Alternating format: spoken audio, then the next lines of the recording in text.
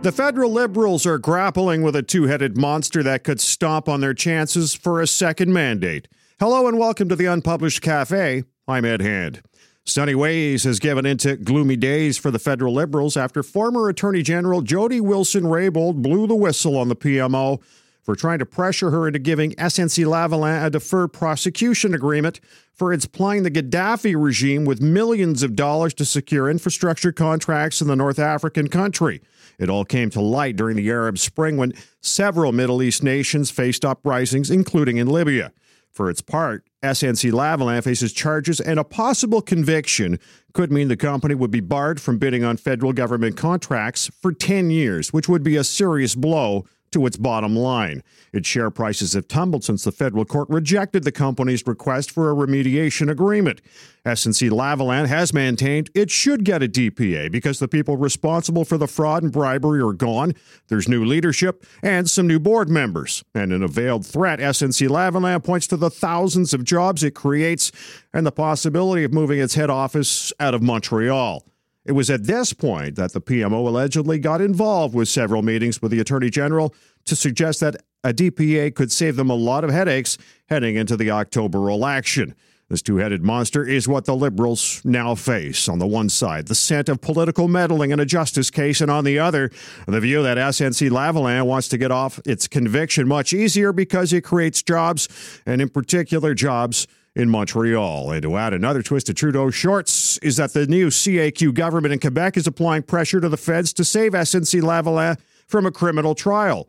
The world is watching as well. The Organization for Economic Cooperation and Development's working group on bribery maintains Canada will face a Phase 4 OECD review and evaluation of Canada's compliance with the OECD Anti-Bribery Convention by experts from the two member countries and the Secretariat of the working group.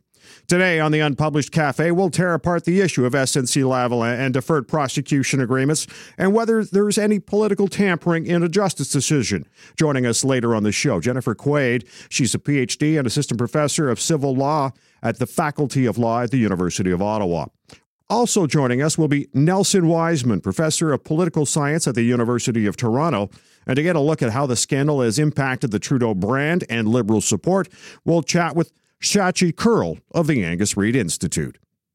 In my eyes, there are two issues here: political interference with a judicial decision and whether a chronic offender in SNC-Lavalin should get a deferred prosecution agreement. Personally, I say no, because it only offered contrition after it was caught. To get some more perspective on DPAs, I am pleased to be joined by Jennifer Quaid of the Faculty of Law at the University of Ottawa. And Jennifer, first off, can you give us a bit of history on DPAs? Sure. So deferred prosecution agreements are something that have been around for some time in the U.S., and the way they came about is a kind of an organic evolution from the normal discretion that prosecutors have to settle criminal cases. Something that people may not know is upfront is that in Canada and in many jurisdictions with similar criminal law systems, we settle up to 90% of cases. So criminal cases are the ones that go to trial are rare.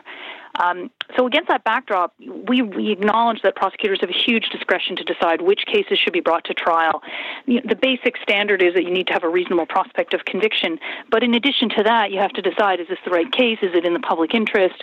Can I get to a resolution otherwise? So against that backdrop, DPAs are just another way of settling a case. It's just that they have tended to been used in a particular set of circumstances. And in the U.S., they go back almost as far as the 30s in some cases, but really we talk about the widespread use of them starting in the 90s. And there it was mostly to do with economic crimes, and although it wasn't limited to corporations, they were often used for corporations. In the U.S., you can also offer them to individuals. But it's things like foreign corruption, antitrust offenses, money laundering, these kinds of economic crimes, plain vanilla fraud, that are the kind of arrangement where you'd use a deferred prosecution agreement. The idea is the following. You offer the prospect of avoiding a trial, but especially avoiding a conviction to the company. if they do a certain number of things. And the number of things that they're going to do are going to look a lot like the kinds of things you would have asked for as a penalty. And so generally both sides consider it to be a desirable outcome because, the public interest is served by getting the fines, the restitution, perhaps imposing of compliance or corrective measures, and the company avoids the consequences of a conviction and the stigma associated, and they can also just settle their things and get going and move on. So that's the basic rationale. The U.S. was the only country really that had it for a long time, and now we've seen in the last 5 years or so, a bunch of other countries come online, notably the UK in 2014. Also the Netherlands and France have things that are similar, although one has to be careful about comparing continental criminal law systems to ones that have emerged from the British system, because in continental systems, actually corporate criminal liability in general and just the mechanisms by which we hold corporations to account is different. There basically was no concept of corporate criminal liability in continental law until very recently. So, we have to be a little bit careful about comparing there. The other place where they're about to enact something is in Australia. So it's relatively recent for most countries, except for the U.S., but the U.S. makes a lot of headlines, so we tend to think they've been around for a long time. Now, what are the rules that determine whether a company can be granted a DPA? So now there you have to talk about in relation to a specific country. You can't sort of make generic generalizations, which I think is one of the problems that's been happening of late. In Canada, we have followed, by and large, the sort of classic justifications and reasons why you would seek out a DPA. And so the way we've structured our system, the prosecutor gets to make the decision initially whether a company should be invited to negotiate. So that's even whether they can come to the table. Forget about the deal that they might ultimately negotiate. And so the factors that we consider are how did we find out about the conduct? What have you done about it?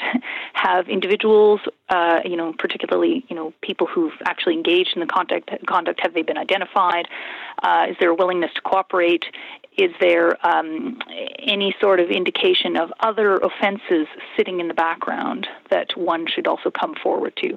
So these are the kinds of things we look at to see whether this is the kind of company that would be a good candidate for a DPA. Basically, DPAs are a form of corporate rehabilitation.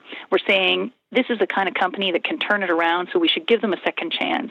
And because there's going to be all these good things that happen if we give them a second chance, and that's where, of course, the argument about jobs comes in. But that's a consequence rather than a factor. But I think the number one thing that we should retain about DPAs is that the normal expectation is that the company comes forward.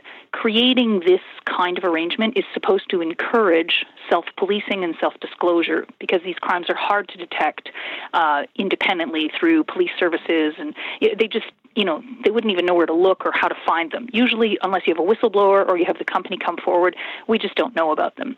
So that's really a big factor that has to weigh here, is coming forward.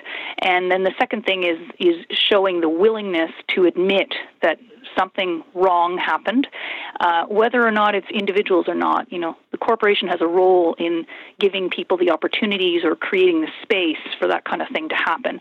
And in addition, with that recognition of responsibility for, contributing to what went wrong, you have to be prepared to say, what are we going to do differently? How are we going to make sure this doesn't happen again?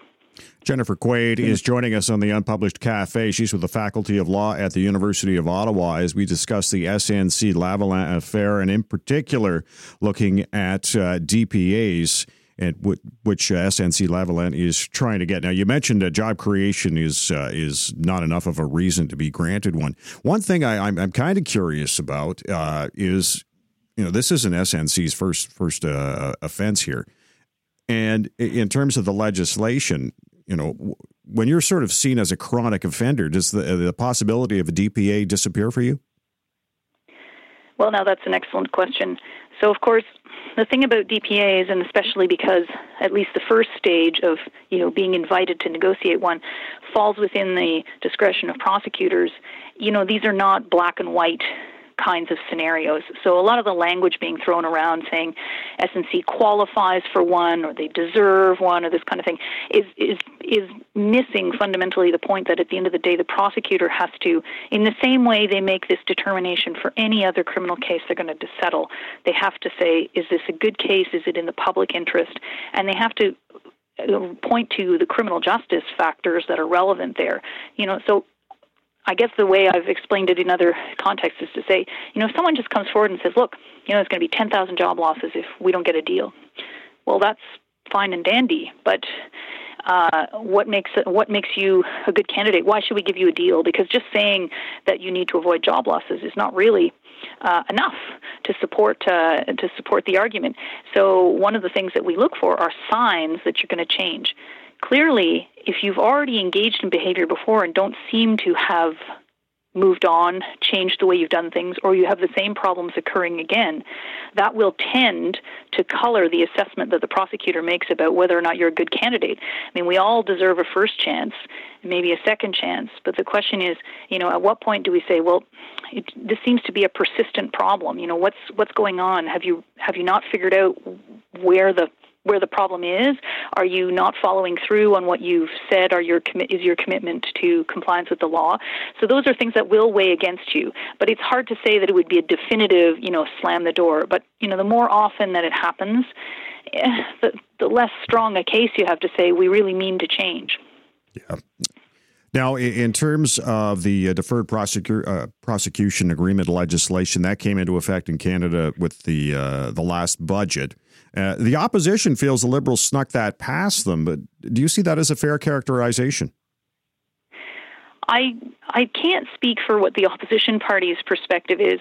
I can say from the perspective of the public, a lot of the impetus behind getting this legislation through has not been headline stuff.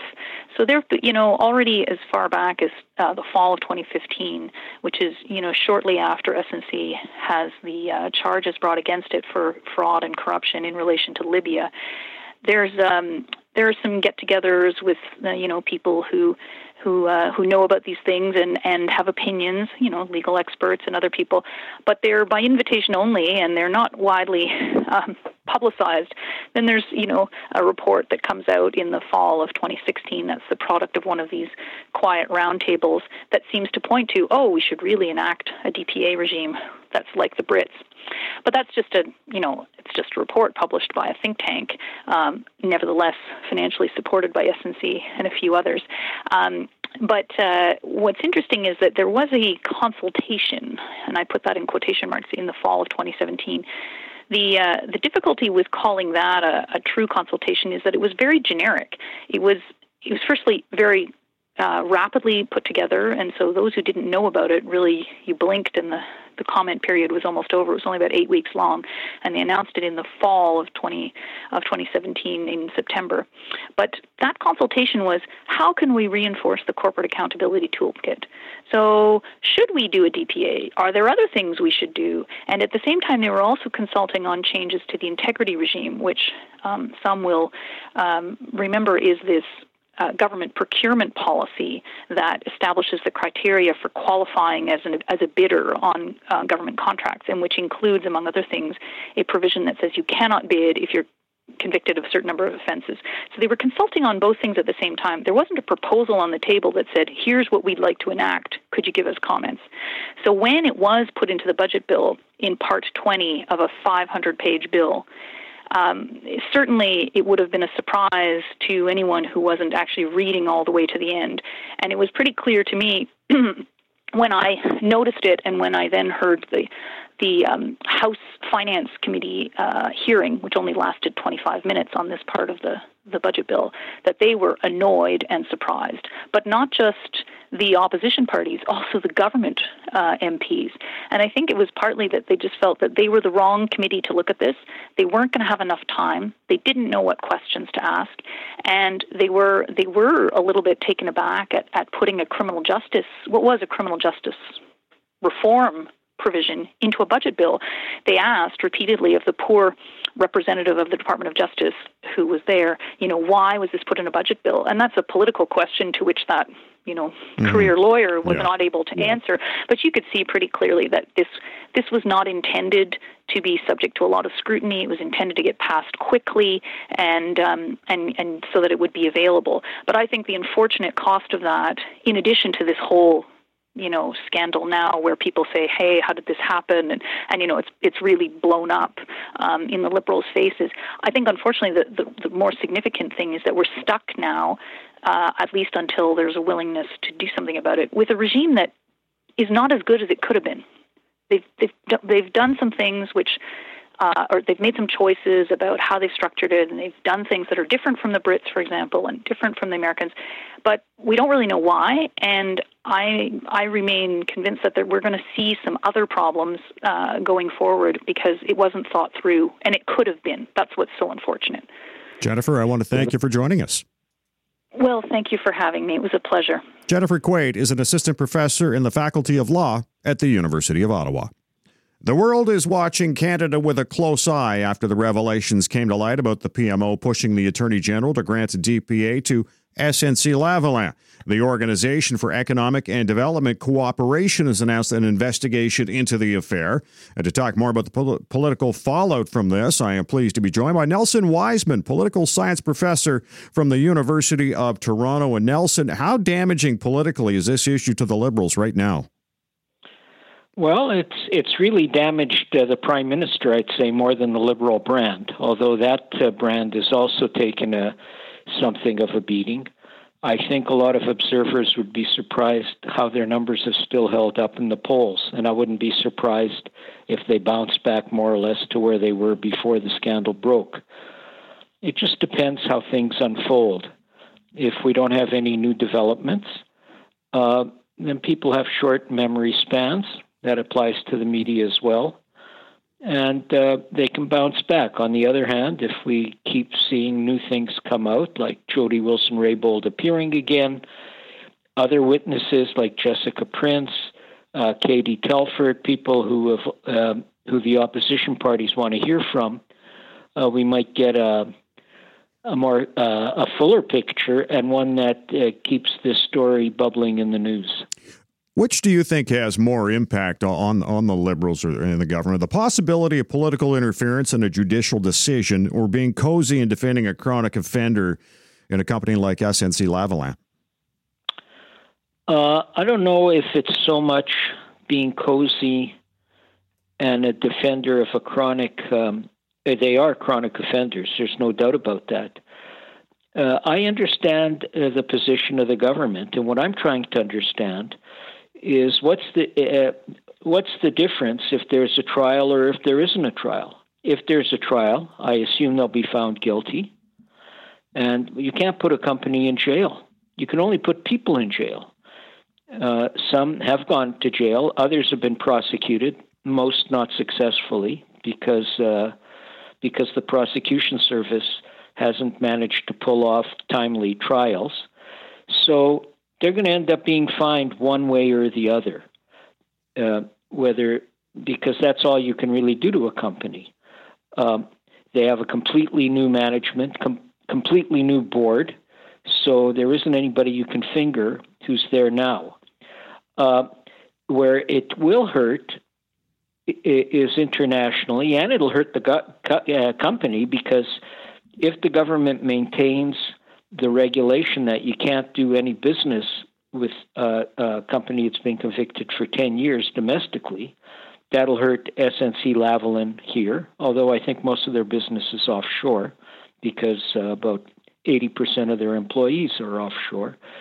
But it'll also cripple them in terms of competing for international contracts in Africa, in Asia, Latin America, wherever, because their competitors will point out to the client, hey, do you want to deal with a company which is prohibited from doing business in its own country and has been criminally convicted? So that would be a severe reputational blow. The shares of the company would probably continue to decline in value. They have quite a bit already. And it could be subject to foreign takeover. And the company could be moved out of the country. and 9,000 people, almost 9,000 people in the country who are completely innocent. They have nothing to do with the bribery, the corruption, the fraud, might be out of work. Although I suspect most will get work in other engineering and construction firms. From your perspective, how have the opposition parties made any political hay with this scandal, if at all? Oh, yeah, they've made hay, and they want to keep making more hay. Yeah. But the Liberals are frustrating them. I mean, I think this argument that Liberal MP who proposed the adjournment motion the other day, well, we've already heard from Jody Wilson-Raybould, we don't have to hear from her again. Well, why did you hear from Michael Wernick twice? I also don't understand her position, nor the Liberal Party's position. Why does she want to stay in the Liberal Party? And, hey, and if you're staying in the Liberal Party, wouldn't she be an ideal person to have on the Justice Committee? After all, she was Minister of Justice. Yeah. You know, so it's a tricky dance for the party because she says she wants to stay in the party. They don't want to throw her out. Her local association has nominated her, although that's sort of irrelevant because unless the Prime Minister signs your nomination papers, you can't run carrying the Liberal banner. So I don't know what, and I don't understand this whole thing about solicitor-client privilege. I've never heard of it before in Canadian government or politics. I understand cabinet confidentiality, cabinet solidarity, cabinet secrecy, but a lot of what went on didn't go on in cabinet. And when I hear from some, she's intimating, well, I can't talk about what happened once I became Minister of Veterans Affairs. Gee, I heard Gerald Butts talking about all kinds of things, including the portfolios she was offered and turned down. So it seems to me, you know, I just don't get, and not all the pieces fit together for me for anybody. But the Liberals clearly are trying to cover up as much as they can. Nelson Wiseman is joining us on the Unpublished Cafe, political science professor from the University of Toronto, as we talk about SNC-Lavalin and the impact this affair is having politically on the Liberals. And, you know, when I look at this, and when I covered the Arab Spring as a lead reporter, and the one thing that bothered me about what SNC-Lavalin, and when that came out that they were involved with the Gaddafis, is the image of our image, Canada's image, playing footsie here with a brutal, ruthless dictator. How do you think this affair is affecting Canada's image on the world stage? Well, let me just let's break that down in two. In terms of dealing with unsavory regimes like the Gaddafi regime, a regime that Paul Martin went over and spent an evening in a tent with Muammar Gaddafi and was shaking his hands. Look, the only way you can do business in these countries is essentially through corrupt officials. I see Neil MacDonald from CBC has written about his experience in Libya. He had to pay for everything. There's this term there called bakshish. It's not even seen, and you know the term, it's not even seen as anything that's corrupt. It's just the normal course of business. So other large companies have done these kinds of things too. I'm not letting off SNC-Lavalin. I'm just talking about the reality of those political cultures and values, and they're different from ours.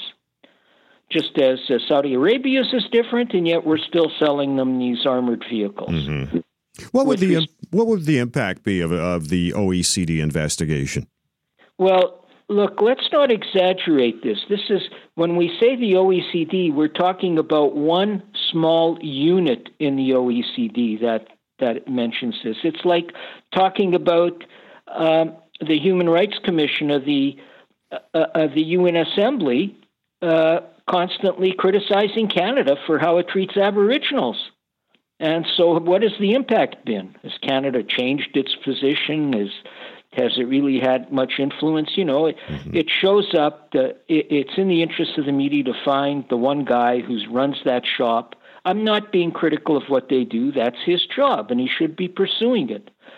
But your other side of your question was the image of Canada and the international perception. I'll tell you, my area of expertise is Canadian government and politics. I get called by a lot of Canadian media. This is an example. But I have to say, since February the 7th, I've been inundated with international media as well. The Times of London, La Teresa in Chile. I'm doing an interview with a Chinese television network this week. And when I say Chinese, I don't mean Canadian Chinese. I mean Beijing. Mm-hmm. I've been called by the Wall Street Journal, by Radio Sputnik in Moscow, by NBC, by CNBC, by Al Jazeera, by an outlet in Seoul, by 3 different French outlets, 2 TVs companies, France 24, France 2, the Australian Broadcasting Corporation. Hey, that's unusual. You only get calls like that for an academic Canadian egghead like myself, sometimes when there's an election going on. Mm-hmm. But outside of that, hey, so, but I want to say that unless there's new breaking stuff, this story is already starting to fade, if it hasn't already, in the international media. Well, an example. Sorry? I was going to say, you had mentioned earlier that the Liberal numbers are pretty well holding where they are, and you expected a bounce back. I was going to say, you expect the Liberals can survive this going into the next election? Well, they're going to survive. They're not going to disappear. It's not an existential issue for them. The issue, I'm not saying they're going to win, and it could very well be this isn't going to be the major issue in the election campaign, although the opposition parties will harp on it. But, I think back, I think the Conservatives are going to go right back to talking about immigration, which is also Maxime Bernier's main position. But I think back to the sponsorship scandal. People say, oh, well, the reason the Liberals got defeated was because of the sponsorship scandal. Au contraire. They won the 2004 election after we had the report from the Auditor General. They were reduced to a minority. Okay, and then they lost in 2006 when Stephen Harper became Prime Minister. What was it because of the sponsorship scandal? Not at all. In fact, at the beginning of that campaign, it looked like they were going to win a majority. I know why they lost. They lost because at Christmas time, the chief commissioner of the RCMP, a fellow called Zaccardelli, said, oh, we're investigating a budget leak and we're investigating people in the Minister of Finance's office. So that fed into the narrative, oh, yeah, that the Liberals are corrupt. Now, as it turned out, there wasn't any corruption among the Liberals. Some middle-level bureaucrat got prosecuted, but it had really nothing to do with the political class. That's why the Liberals lost. So, and I think the sponsorship scandal resonated even stronger than this, because in this situation, a lot of people like myself are thinking, well, hold it, there are 9,000 jobs involved. What is the penalty going to be for SNC-Lavalin? You can't put them in a cell. I heard the Conservatives saying, oh, you're giving them a get-out-of-jail-free card. Well, hold it. They're not going to jail. No, they just won't be able to bid on federal contracts for 10 years if they're convicted. Yes, and I suspect they would be. Who knows? You have these trials. But even there, that can be changed. In fact, last autumn, the government started to study whether the regulation, they can change those regulations without even going to Parliament. But there's no doubt they'll get more negative publicity if they do that. I suspect they might still very well go for a deferred prosecution agreement. Nelson, and then I was going to say, Nelson, I want to thank you for joining us. Okay, thank you, Ed. Nelson Wiseman is professor of political science at the University of Toronto. The one thing Prime Minister Justin Trudeau has been able to maintain is his Sunny Ways brand, which helped propel him into the highest office in the country. But now the halo is tarnished by the whiff of political backroom shenanigans and the defending of a company facing charges for playing financial footsie with a brutal, ruthless dictator. To find out whether this is a body blow or the knockout punch in the polls, I'm pleased to be joined by Shachi Kurl of the Angus Reid Institute. And Shachi, what erosion of support have you seen since this scandal came to light? Well, the truth is that the Liberals had been slowly seeing their support, particularly on leadership, but also on party appeal and vote intention, chip away quite a bit over the last 2 years. So if you try to cast your mind's eye to a time when SNC-Lavalin was not the only thing we were talking about in Canadian politics, all the way back to last December, the Conservatives and the Liberals were in fairly competitive position. They were about neck and neck. Now we've seen, depending on which poll you're looking at, but there have been a number that are showing a very certain trend that the Conservative Party has opened up a lead over the Liberals, anywhere between 3, 6, 9 points, again, depending on the particular poll. Our polling shows the Conservatives at a 7-point gap, a 7-point lead over the Liberals. What is notable, however, Ed, while we haven't necessarily seen that we haven't necessarily seen a corresponding uptick in preference for the other opposition leaders over Justin Trudeau. So Justin Trudeau's own brand has taken a hit. And that's very dangerous for the Liberals because the Liberal brand is Justin Trudeau. He is the brand. And so the Liberals at this stage have to figure out a way to pivot and position their party less about the man and more about the mission and policy, which, of course, they haven't done in the last 3 years. But as I say, at the same time, it's not as though we're seeing great numbers of people already looking at Andrew Scheer and saying, well, in the absence of approval of Justin Trudeau, we're now going to shift our support to Scheer. That's not happening. From your perspective, are Canadians watching this, or are they just shrugging their shoulders? Well, there's an element of both. So there is very, very high engagement and interest in this story, far more than we've seen on other issues. That, combined with the fact that it has been the only thing that political reporters have really been talking about for the last 4 or 5 weeks, those two things combine to certainly create conditions in which, even if you weren't interested in this issue, there's no getting away from it. So are they shrugging their shoulders?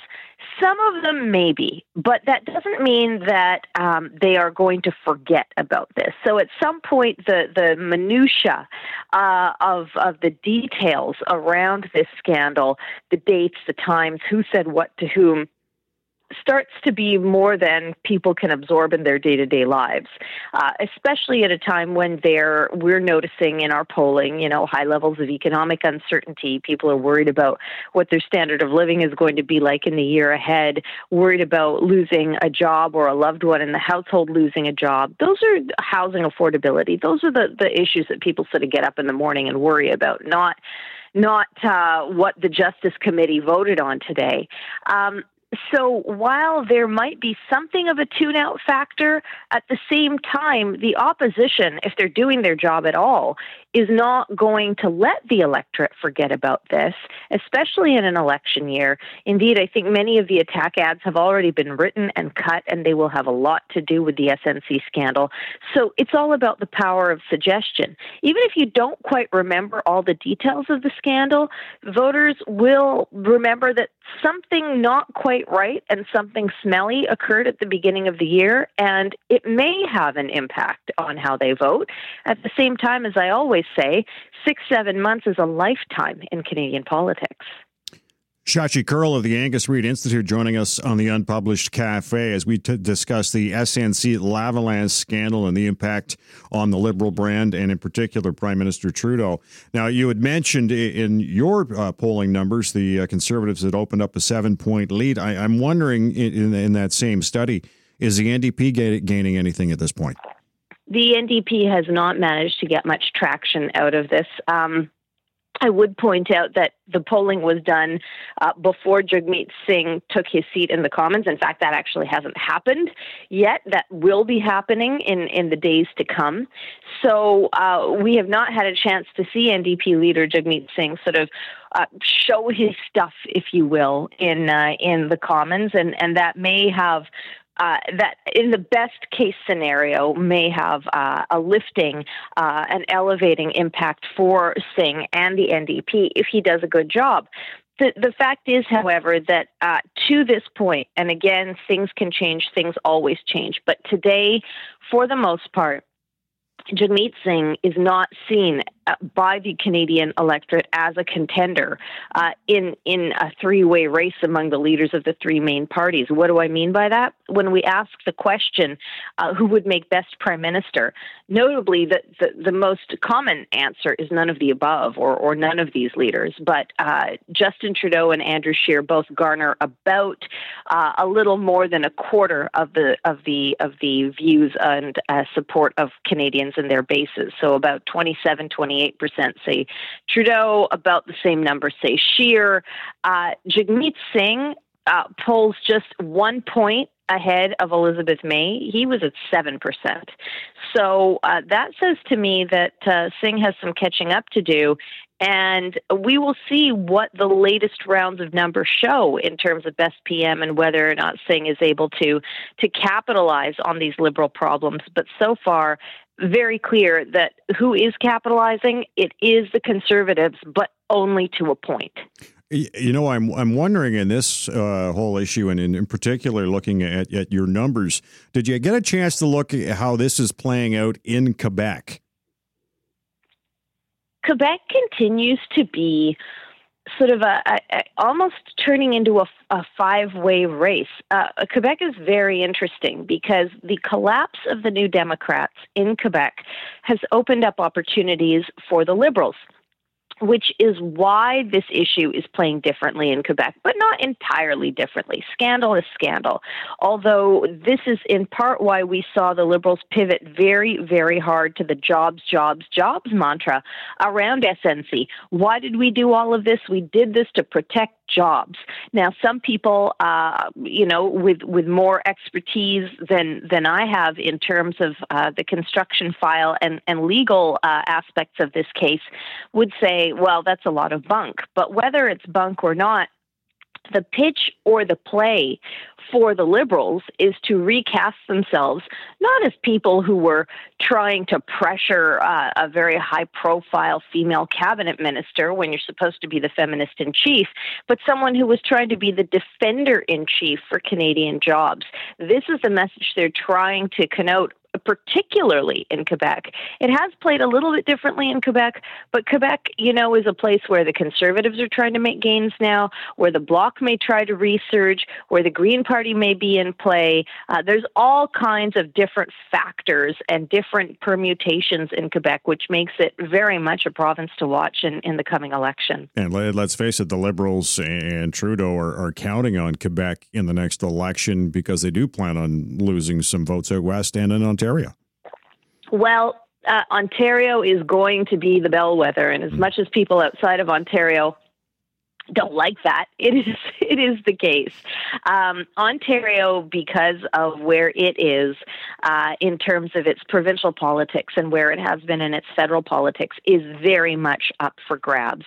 And the big X factor, I think even further beyond SNC-Lavalin, will be, do people in Ontario, particularly in those vote-rich suburbs, say, actually, we like the direction the province is going in under Doug Ford, and we want to see more conservative government?